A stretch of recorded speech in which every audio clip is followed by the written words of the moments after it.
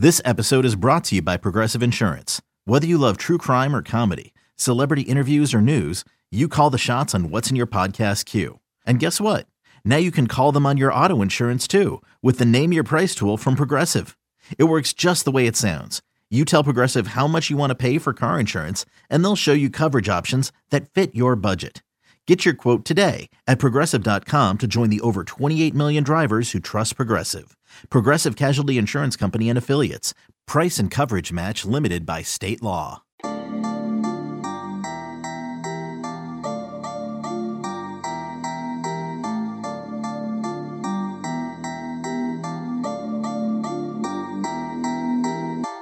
Welcome back into the Illini Inquirer podcast. Just days away from the start of the college football season. It starts at Champaign's Memorial Stadium as Illinois kicks off against Nebraska. It's going to be a hot and humid one.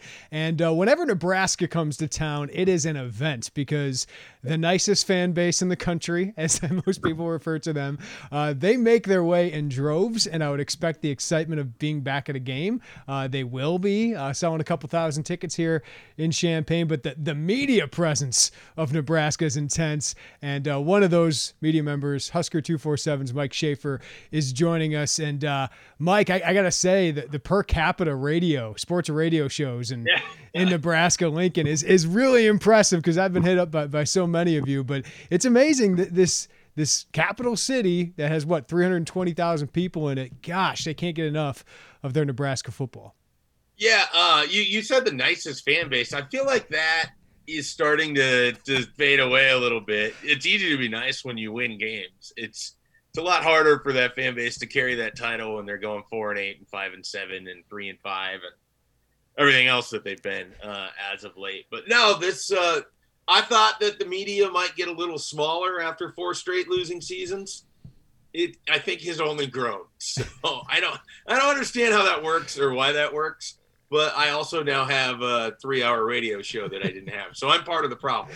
So well, I don't make it any better, and we're thankful that we can call people like you and have you on to talk to us about Illinois, Nebraska coming up from your end of things as well. But I don't know about you, Jeremy, but the excitement to just get the season underway really high, and a lot of people are looking at this Nebraska-Illinois game for Nebraska as a must-win. The way that the Scott Frost era has been, they get this win, then they get Fordham and Buffalo, and they can be 3-0. They haven't won 3 straight games under Scott Frost ever. Right. Ever. Yeah, Mike. So this is a big, big game on Saturday. Yeah, and I want to get into that, but I want to set that up by let's go. Year 4 for Scott Frost and 3 straight missed bowl games, which I didn't think would ever be possible at a place like Nebraska, right? And 4 straight for the program. Yeah, and no one can argue with hiring Scott Frost. It seemed like a home run at the time. The guy comes back to his alma mater after what he did at UCF. So this is probably a loaded question, but entering year 4, what has gone wrong his first 3 years? Yeah, sort of a variety of everything. I think for me, more than anything, Scott Frost has not been as good of an in-game coach as Nebraska fans might have expected. For a guy who had an undefeated season at UCF, for a guy who capped that undefeated season with a win over then top 10, or I think number 5 Auburn, the same Auburn team that took Alabama out of that season, and I think they took Alabama out of the SEC championship game that year. Alabama ended up winning the national title, but there was a lot of optimism because coming off of Mike Riley, who people liked as a person, but questioned whether he had the wherewithal to take the team to any level. Beyond middling. The idea was that Scott Frost was young and brash and knew what he was doing and was going to usher in a great offense and all of these things. And instead, what we've seen is a coaching staff that second-guessed itself quite a bit, that enters with strategies that don't make sense for the teams that they're playing, that has failed to commit to a running back beyond Divino Zigbo over the last 2 years, and largely has put a ton of the weight on Adrian Martinez's shoulders to be Superman, and he hasn't responded aside from a really good 2018, which is also the last time Nebraska had a bunch of talent on offense. All of that to say, they like this team a lot, and it's easy to see why. This is the best group they've had from an offensive skill set since that 2018 team. and they're very experienced on defense. But it has not been – I don't think people thought it was going to be a quick turnaround in the way that he went undefeated in year 2. But no one thought that within 3 years you'd still be asking for a bowl game and a winning season because talent hasn't been an issue. I know that there's a lot of that gets out there. Scott Frost had more than enough talent to win 6 games in 2019 and in 2020, whatever we're going to call that for 4 games, whatever a 500 or better season would be. And they just gave games away. And they've done it each of the last 3 seasons. The fear is that's just emblematic in the DNA of potentially this coaching staff. And so that's where things sit. And the annoying thing is that they do just enough things that make it feel like they're right around the corner of the breakthrough is coming, and just enough things to make you think the breakthrough is never going to happen. And so Nebraska is just existing in that weird college football limbo, which is arguably the worst place for a program to be. And that's why, Mike, when you see these, like, who enters the season on the coaching hot seat, it's always Scott Frost's picture, it feels like, in the tease photo on Twitter. And I don't want to be out of town stupid, but, like, there's a new athletic director. He's obviously had a disappointing tenure to this point. And then you add now this NCAA investigation over him. How much pressure is on Scott Frost? Like, would Trev Alberts pull the plug if it doesn't go well this season? Like, give us the in-town, like, actual informed beat writer kind of take on the situation. It's interesting. I totally get why it appears on these lists. Like, I fully understand. You're 12-20 over 3 seasons. That's not good anywhere, let alone a place that has fired 2 different 9-win coaches in the last 20-some years. So I fully understand why Scott Frost leads off a lot of those lists. The thing that's hard for people to grasp is that in 2017 when he was hired, it's probably the best behind the scenes politically that this place has been in terms of moving in one direction with a football coach since Tom Osborne. And there was a lot of people that wanted to give Scott Frost a lot of rope. He's burned a lot of that rope through both the losses on the field, through actions off the field, not necessarily bad things, though certainly having your name attached with the NCAA and investigation never sounds good. When you dig into that a little bit, being investigated for improper use of an analyst, which is something that I think 8 other teams are being investigated for at the same time, isn't a huge deal. It's a secondary violation. I'm sure they will be found guilty of it. I know that they use their analysts like another coach. I mean, it's very common practice in college football at this point in time. I don't think it's the kind of thing that's going to be held over Scott Frost's head as far as what he didn't do correct at Nebraska. It's just something they got turned in for, and they have to deal with that. So those things all add up, and I understand why he's on those lists. But unless Nebraska goes 4-8 or 3-9, he's likely back for 2022. 1, there's the buyout money. Like, obviously, it'd be expensive to move on from him. But 2, it would be politically unpopular still for Trev Alberts to come in, who has his own back history with Nebraska fans by being the athletic director at UNO, which subsequently cut a national championship winning wrestling program and a good football program to move into D1 hockey. So it would be a difficult move, barring a just collapse of a season, to move on from Scott Frost. So more than likely he's going to be a Nebraska coach in 2022. These articles generally fail to dive into that. And I think it's because on the surface, he hasn't won. And this is a place that fires people that don't win enough. And so it's hard to understand, but I expect him back for 2022. I think Nebraska is going to be right in that 5-7 to 7-5 range. You know, the ball bounces a couple different ways. They could either end up having their 4th losing season under them or their first winning season, but I don't look for them to be competitive for the division. I don't look for them to be 2019 Minnesota, but it's a team that's in a really unique spot and a program that's in a really unique spot. And barring just a collapse, I think Frost is here for at least another year. Yeah, for Illinois fans, it reminds me of Lovie Smith going into 2019. I got why people thought he was on the hot seat, but I didn't think it was. I was one of those people, so yeah. I get it. When you're outside the bubble, it's harder to diagnose what's actually happening with the people that make those decisions inside. Right. Yeah, I just felt like he was going to have 2 years to kind of do it, given what he took over, and that ended up being the case, and ended up being fired after those 2 years. So, okay, let's focus on the team, because Illini fans see them as 7-point underdogs at home to a team they crushed last year. It wasn't competitive. But Illinois was awful after that. They had 3 uncompetitive losses. Nebraska, that was their low point against Illinois last season, and they bounced back. And while they went 2-2, it was a much more competitive, much more good-looking football team. And the biggest change was Adrian Martinez went back to quarterback. Luke McCaffrey got benched, and obviously he transferred. I couldn't understand why Martinez was on the bench, given my history of watching him against Illinois, but he is back as the starting quarterback. What has been the journey of Scott Frost and Adrian Martinez, and what can Martinez give them? Because I feel like he's got the ceiling, Mike, of being one of the best quarterbacks in the Big Ten, but we've also seen him struggle. So what are expectations for him this year? Expectations from the fans are pretty high. I mean, just because they have been. I mean, this is a guy, it's hard to remember this. Nebraska chose Adrian Martinez over Joe Burrow in the spring of 2018. You know, it gets brought up every single time since.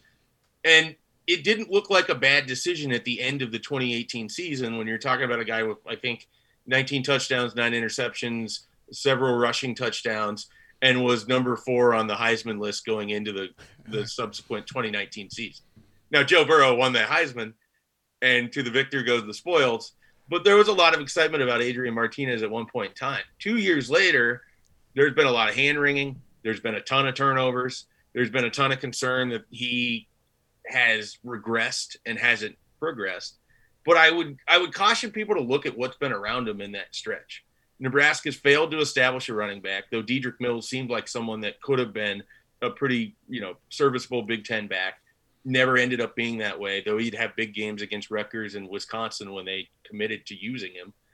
Adrian fumbles the ball about every 18 carries, which is tough to deal with. But at the same time, when you're a rushing quarterback and you run your quarterback 35% of your rushing offense, you turn the ball over quite a bit. And so I think Nebraska has struggled to figure out how to create offense without Adrian. And Adrian has struggled to figure out how to create offense when nothing else is working. And so I think Nebraska's offensive trends each of the last 2 years have been downward. I mean, 2020 was the worst offensive performance in Lincoln since 2009. They just have struggled to move the ball. They've struggled to move it in chunks. They've struggled to keep the offense on the field. They've struggled to put up touchdowns. And I think that this year, with the incoming sort of talent that they have, with several high-profile incoming transfers, some freshmen, and since there's 3 years worth of freshmen, I know that's sort of hard to explain. Some guys that are 2020 freshmen, some that are 2019 freshmen, some that are 2021 freshmen. There's a lot of excitement about what he has in terms of pieces around him. So expectations are high. He did come back and play a lot better. Nebraska tailored that offense to be a lot of short throws. His completion percentage went way up because of it. Wan'Dale Robinson is gone. Illinois fans remember him, I think, quite well because of what he did in 2019. And he had a pretty good game in 2020, even though Nebraska, as you put, got crushed. And that game is even worse than the score indicates. Right. Nebraska was not competitive from the 4th possession on in that game. So it was, I think, the biggest aberration of that season because they didn't look like that against any other opponent. And I'm not sure that Illinois looked like that against any other opponent. I was about to say for both teams. For both teams, that was an aberration. Absolutely destroyed Nebraska on the line of scrimmage. And so if Nebraska is going to move forward, if Adrian's going to be successful, the line's going to have to open up things. They're going to have to be able to establish a run and then work the pass off of that. I want to ask you because, we do this 24/7 Sports talent composite ranking, and we haven't gotten a 2021 update yet, but Nebraska has the 4th last year, the most talented roster based on, their stars and transfers and all that. And I look at this, the skill positions around Adrian Martinez, and you're right, like there's nothing really proven there, but there's a ton of former 4-star talent there. So who do you expect to be a handful for Illinois? Because there's a bunch of 4-star wide receivers out there. They land the USC transfer Marquise Stepp. So what are expectations there? Who's going to step up? Yeah, I think the big names that Illinois fans will want to lock into that they haven't seen yet. Samori Toure is an FCS wide receiver that came from Montana. He broke Randy Moss's playoff record for yards in a game with, I think, 313 in an FCS playoff game in 2019. One of the last games that he played. He sat out all of last year because he wanted to move up a level.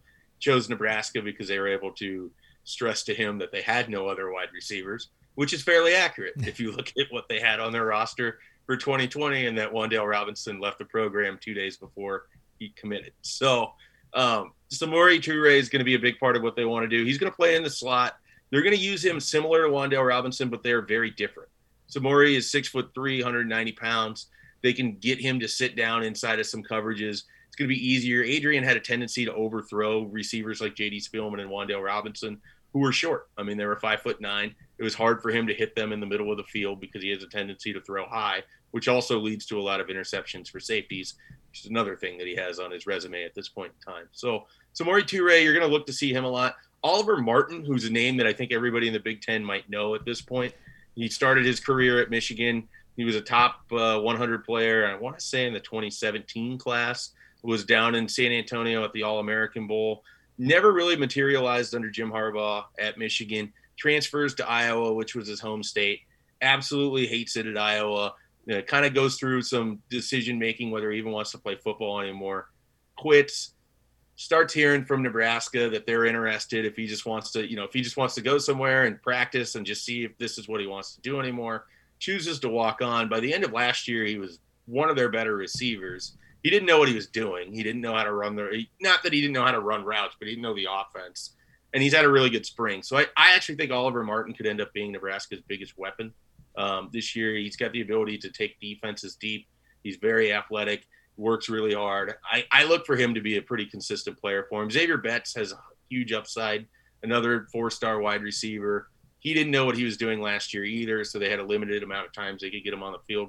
Those are their big kind of targets. And then you mentioned Marquise Stepp. I think the USC transfer running back, he's going to be used a lot, certainly in short yardage situations. He might be their primary running back. They won't name their current starter. I don't know why. I have no idea what it gains them. They're not doing it. So we'll see what it is on Saturday. It could be Marquise Stepp. It could be Savion Morrison, who holds the record in Oklahoma for most yardage by a prep running back. And then Gabe Ervin is a freshman running back they got from Georgia this past year that they like quite a bit. He's had a really good spring. He enrolled early. Yeah, and then I know the tight end Austin Allen, 6'9", 250, and he's got every broadcast will always mention how tall Austin Allen is. Yeah, so Austin Allen 6'9". Yeah. Like you just get that always. So and he's solid. They lost Travis Vokolek. I don't think he's going to be playing. Otherwise, they felt like they had two tight ends that could be Sunday guys. You were going to see a lot of two tight end sets, and then they of course like to go hurry up out of that too, and so that could be a bit of a matchup problem. But without Vokolek, we'll see if teams are able to just kind of take Austin Allen out of the way. Introducing the Two-Way V4, where groundbreaking fuel cell technology meets fresh foam cushioning for the ultimate performance. With fuel cell, each step feels explosive, delivering unparalleled energy return. Paired with fresh foam, experience maximum comfort throughout the game. Its lightweight textile upper offers support and breathability without sacrificing agility. Whether you're hitting the clutch shot or locking down the opposition, the Two-Way V4 gives you the tools to play at a high level. Learn more and purchase the Two-Way for yourself at newbalance.com. Hiring for your small business? If you're not looking for professionals on LinkedIn, you're looking in the wrong place. That's like looking for your car keys in a fish tank. LinkedIn helps you hire professionals you can't find anywhere else, even those who aren't actively searching for a new job but might be open to the perfect role. In a given month, over 70% of LinkedIn users don't even visit other leading job sites. So start looking in the right place. With LinkedIn, you can hire professionals like a professional. Post your free job on linkedin.com/recommend today. One thing that stood out last year is Illinois kind of owned the trenches. And I think their offensive line obviously did, and they returned most of that. But also Nebraska couldn't get as much going on the ground, probably because Luke McCaffrey couldn't throw the ball very effectively. But how would you evaluate Nebraska in the trenches on both sides of the ball? They I know this sounds weird because Illinois ran all over them, and they own that line of scrimmage. I distinctly remember watching I wish I could remember which Illinois offensive lineman it was, but he took Damian Daniels, Nebraska's nose tackle, and within like a second of the snap already had him 5 yards back. It looked like they were on ice skates. I mean, Illinois controlled that game last year. It was the only time that happened in Nebraska the whole season. I know that I sound like a broken record saying that, but they feel pretty good about their defensive line and what they can do in terms of holding up against the run. I think that's going to be a big part of this game coming up on Saturday. Because I think if Illinois is going to really hurt Nebraska, it's going to have to be in the running game. I think they're going to struggle to throw on this secondary, which brings back 3 starters and is pretty good. Not great, but pretty good. And so I wonder that trench battle is going to be really important. That defensive line is the better of the 2 units. I think they've been winning most of fall camp. The offensive line has a bunch of star-studded guys in terms of the recruiting rankings. They just have to come together and gel a little bit. They're young. I mean, they have 3 guys potentially that are freshmen starting on the offensive line, 2 redshirt freshmen. One, he couldn't redshirt last year, but in Turner Corcoran, if he starts, he'll be back at left tackle. He's been a little banged up. And then Cam Jurgens could be the best center in the conference if you just remove the fact that he struggles to snap the ball on occasion. But from just like if the snap is good, he's very, very good. It sounds super weird to say that, but he's a very good offensive lineman as long as his snap is good. But he does have snapping issues. If that pops up on Saturday, it derails Nebraska's offense as fast as anything, and it could put them in a funk. So that's certainly something to keep an eye on. But they like their offensive line. It's not yet a completely gelled unit, and so that's certainly going to be a big part of Saturday. If they can get it established to go downhill, it's going to be because that unit has kind of come together throughout fall camp. All right, Mike. I think Nebraska, obviously, with the past couple of years, Illinois has been effective running the ball, and I expect Illinois' run game to be pretty good again this year. But my biggest question is their passing game, Illinois'. Brandon Peters has struggled with consistency, even though his most complete game ever happened in Lincoln last year. And the receivers are really unproven, even though they've added a few new pieces there, including Isaiah Williams. But Nebraska's back 7 looks pretty impressive. And I know defensively, they haven't been a great unit the last couple of years, and everybody's experienced, it feels like, with the super senior rule. But why are Nebraska people in the program, outside the program, excited about that defense, especially the back of it? Yeah. Well, so if you just go with the secondary, and JoJo Doman's listed as a linebacker, but he's almost more of a nickel back in a 3-4. He'll play in coverage a lot. He'll probably match up against who's ever in the slot. And he's going to be a multi-year starter at this point. There was times where he was Nebraska's best defender last year. He's very versatile in that he can play in coverage, but can also line up against a run. I think he led the team in tackles for loss. So it kind of starts. You have JoJo Doman there, and then Cam Taylor-Britt is one of their corners on the outside. He's someone that I think has potential to be an all Big Ten type player in the secondary. He's a guy that really kind of came into his own last year in terms of playmaking on the field. He's got great vertical. He's able to stay with most receivers. And he shut down some of the best receivers in the Big Ten for portions of last season, and so he's going to be tasked with that again. Opposite of him, they got a bit of a battle, but they like both of those guys. They have a lot of experience with Quentin Newsome and Braxton Clark. We'll see what plays out there. And then their 2 safeties are three-year starters, essentially. I mean, 2 guys that are old. They probably don't have much of a career looking forward to them in the NFL, and Deontay Williams and Markel Dismuke. They both have a young child at home, but they both elected to come back and play one more season of college because you never know if you're going to be able to play anymore. And given this opportunity, they're going to get starts. They communicate well. Deontay Williams is one of the better playmakers on Nebraska's defense in terms of forcing turnovers. And they got better as the year went along. The teams kind of struggled to throw on them. And some of that is, and you get this, you covered this conference a long time, the Big Ten will never be confused for having dynamic passing offenses. Right. A couple a year are pretty good. So you always get a little like, I learned this pretty early on when Nebraska first joined the conference, because it's like, oh man, this secondary they're equipped to handle everything. And it's like, well, they don't go against some of the more dynamic passing offenses. You can't always see it. But at the end of last year, and I know it was Rutgers and Purdue. Purdue's a little bit better than most with David Bell, but they held their own pretty well with that group. And I think that's kind of how they want to play on teams. They want to try to take the run away and force you into throwing. Nebraska is a team that strongly needs to get a lead and try to sit on it because I just don't think that with Adrian, they're very comfortable playing from behind a lot. And they're better off if teams have to throw into that defense than if they're able to just chip away with running, which is what Illinois did. They had the field position. They stayed on top of them the whole game. They just ran it right down their throats, and Peters made easy throws.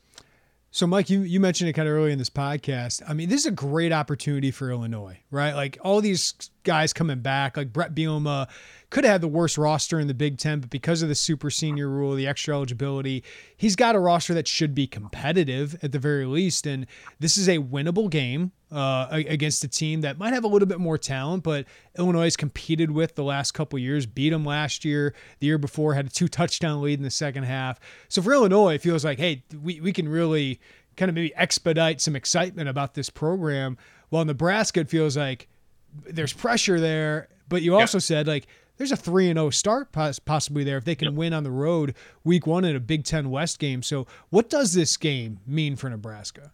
I think it's huge. I mean, it always kind of felt relatively important, but as the offseason has sort of played out, it's kind of become a larger thing. And a lot of Nebraska players have talked about like looking at that film from the Illinois game and wondering if they were actually the team on the other side of the field, because they just don't see like that was how they played most of last year. And I think they have, if this game was played in its normal spot, like early in non-con or, dumped late in November, Nebraska might be caught a little off guard, but this is probably as ready as they're going to be for Illinois. I think that they have a good attitude going out to this. Now they've had, Scott Frost courts distractions like nobody's business. And so they've had a fair amount of things pop up here, but none of it really affects the team. Right. A lot of it is just him. And maybe that's the way that it just works, is that he's just going to make himself a big enough target to swallow all of it. But the team is pretty loose. I think they feel good about what they have. And they're, as you're going to say every week in Big Ten play, and as I'm going to say every week in Big Ten play, they're an experienced team. They're not worried about they're going to break in a few new guys. But for the most part, people have been through this rodeo. It just comes down to, does this coaching staff have the ability to outcoach Brett Bielema and the Illinois coaching staff, or at least get a draw? I mean, because Nebraska, I think, has more talent. And Nebraska, certainly Adrian Martinez has the potential to be the best player on the field. But they've often stuck themselves with bad game plans or poor in-game decisions from players or coaches. And then they build these holes. And as they did in 2019, where they shouldn't have won that game in Champaign, they were able to climb out of it.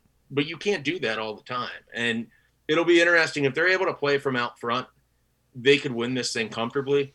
But the Nebraska that I know and have covered for the last 3 years, this is going to be a close and late game. We're going to be sitting there in the fourth quarter. It's going to be within one score, and whoever sort of has the ball last is likely going to be favored to pull this thing off. Yeah, I was going to ask you, Mike, you kind of said it, like everyone likes to do that. Hey, start early, like have a good start. But is there anything else that you think Nebraska has to do to win this game? I really do think they have to establish the run on offense. I just don't think that they're going to be a successful passing team if they just try to go out. And this is what they did last year. I mean, they played Illinois, their very first possession, tried to throw a pass to Wan'Dale Robinson into the flats. It got thrown behind him.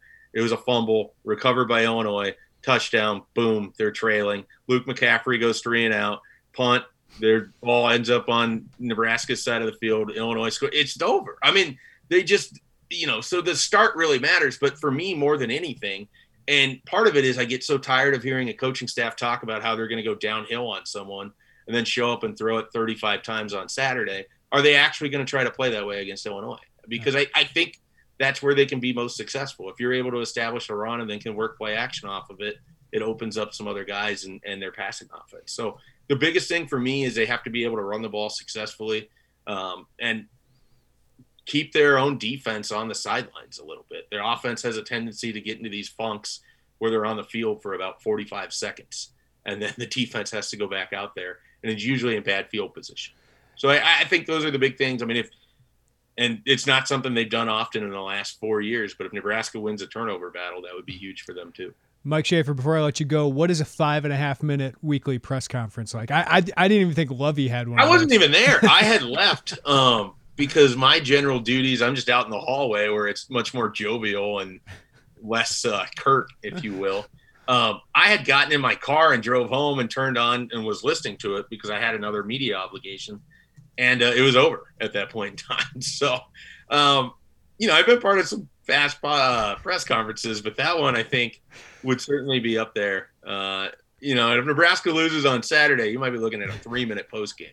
So, and if Nebraska loses on Saturday, then you're probably talking about the realistic scenario in which the Scott Frost exit could happen, because where that goes from there, if you lose to Illinois, and it's not just because it's Illinois, it's because the 2 games after it are Fordham and Buffalo, and Nebraska's sellout streak is sort of the last thing that it has left standing, even as hollow as it is, with as many people buying up tickets to make it seem like a sellout. If you have a half-empty stadium against Fordham and Buffalo in back-to-back weeks, and then you go get waxed by Oklahoma and you're 2-2, not going to be a lot of excitement in Lincoln. So that's it. It really does make this feel like a must-win for Nebraska right out of the gate. But I think this team is better equipped than recent years to handle it. I don't know about the coaching staff. That's the giant question mark for me at this point, which I don't think bodes well for Nebraska's future under Frost if 4 years in. That's still the biggest question you have going into a season. But there's always room for growth, and we'll see if that's what happens in 2021. Well, Mike, I'm pumped to see you guys in person. You guys at Husker 247 do such a great job. We won't have chili and cinnamon rolls. That's not our thing here in Illinois. You guys own that in Nebraska. Yeah, well, Nebraska also has recently owned a lot of 11 a.m. kicks, so a lot of visiting media has experienced the chili and cinnamon rolls. Normally it's like once a year. Lately it's been about 4 or 5 times. So. Yeah, I don't know. Are you Nebraska native? Can you explain that to us? Like, what is the deal? I don't know what it exactly stems from. I just know that it's like a thing that's here. It was honestly, and I am a Nebraska native, it was like a school lunch when I was a kid in elementary school. Like it's mid-January and you go through the line and there's some chili, and you get at the end of the line, they slap 2 cinnamon rolls on your tray, and that's just what it is. It's the sweet and salty, hearty combination, I guess. It's weird, but it's pretty good. Yeah. I'm not going to lie. I mean, I like both those things. I just never thought of having them next to each other. Combine. Yeah, I wouldn't have thought. It's a Nebraska thing. It's perfectly Nebraska. Well, Mike, we're very weird people, Jeremy. Very weird people. Salt of the earth, man. Mike Schaefer, 247 Huskers, Husker 247. Check them out in the lead up to this game. Mike, can't thank you enough, and I'll see you on Saturday, man. Okay. Well, hey, we'll talk before then because you have more media obligations in Lincoln. That's right. We're not letting you go anywhere. All 19 radio shows in a market in 107. No, it's awesome. Thanks, Mike. All right, man. Take care. Great breakdown from Mike Schaefer, and kind of tells you why Nebraska fans are excited / nervous about this game and why it means so much to them. I do think this is a Nebraska team that has a little bit more talent, especially on the skill positions. And for me, Adrian Martinez is the huge X factor. I just can't understand why Scott Frost didn't play a guy who had, I know he had turnovers against Illinois a couple years ago, but Illinois hadn't been able to stop him the last couple of years, and Lovie Smith's defense hadn't been able to stop him, and they went Luke McCaffrey, and that was a disaster. But Adrian played better as the season went on last year, and now, I think he's going to be difficult to stop. But Illinois did own the trenches last year and has a good running game and has an experienced defense back. So I'm not surprised Nebraska's a 7-point favorite despite being crushed last year because I think that was an outlier for both teams. Illinois, after that win at Nebraska, just really wasn't good at all. Wasn't competitive at all. I mean, think of Iowa. They took that lead and gave up 35 straight points. Now, think of Northwestern. It was 28-10, but it was 28-3 most of the game. Northwestern was just running out the clock with Cam Porter, who Illinois couldn't stop. And then Penn State, it was a fun first quarter with Isaiah Williams going tit for tat with Penn State's great offense, but Penn State ends up crushing that one, 56-21. So, Illinois just wasn't very good. Nebraska was 2-2 with, solid wins on the road and 2 close losses to teams that were better than them. So, it's not a surprise to me that Nebraska is 7-point favorites going into this one, but certainly a game that I think should be competitive. And I think that second quarter are going to be important because Nebraska doesn't know what's coming. And if Nebraska gets down early, maybe they have that sense of, oh no, right, after all of this huge offseason. But Illinois is going to face some adversity too. And in recent years, outside of the Michigan State and Wisconsin games, when they faced adversity, they haven't responded very well. So that's where a new coaching staff, new schemes, a new attitude, leadership from all these super seniors really, really matters. But we've previewed the game. Now I'm just excited to see a game. Now I'm excited to see what does this look like? How good is Illinois? And it should be great. I don't think Illinois gets a sellout here, guys. I think COVID, obviously, some people are going to be concerned about going into a big crowd like that. I think the heat and the humidity of this game is going to keep some people away that might have showed up if it were a 7 o'clock primetime kickoff with a little less sun beating down on them. But even if it's 50,000 fans, I think it's going to feel like 100,000 based on what we saw last year in person. And it's just going to be so great to see. It's going to be so great to see college football get back to a little bit of normality here. So we're going to keep breaking down Illinois and Nebraska as the week goes ahead. Joey and I are going to have our bold predictions podcast here in the next day or so.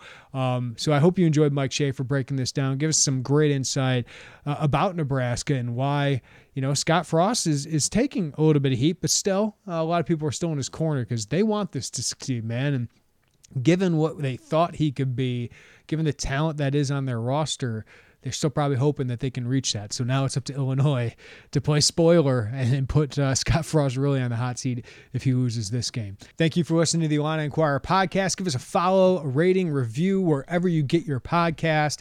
And if you haven't gone VIP quite yet, it's a good time to do so. Derek Piper with his insight on the official visits coming up for Illinois basketball. He's breaking all of that down, as well as my season prediction that I said was sure to be wrong. I've never felt so unconfident because I haven't seen this team very much up close and in person because of Brett Bielema's secrecy here. But I break down what my expectations are for this team. So check that out at Illini Inquirer. You can go VIP for just $1 for your first month. All right, everybody have a great day. Stay cool. Take care of each other. And we'll talk to you next time on the Illini Inquirer podcast.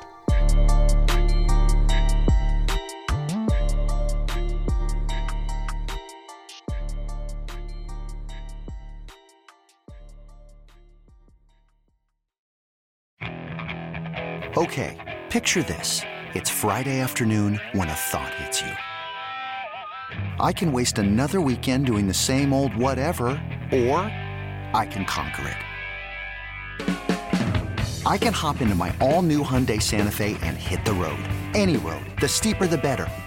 Because my all-new Santa Fe is available with H-Track all-wheel drive, so I can hit the trail without a worry in the world. Heck, with 3 rows and best-in-class rear cargo space, I can pack the whole family in with all our gear. We've got available dual wireless charging for our phones, so we'll never lose touch with civilization, and we won't lose touch with the primordial power of Mother Earth. So which is it?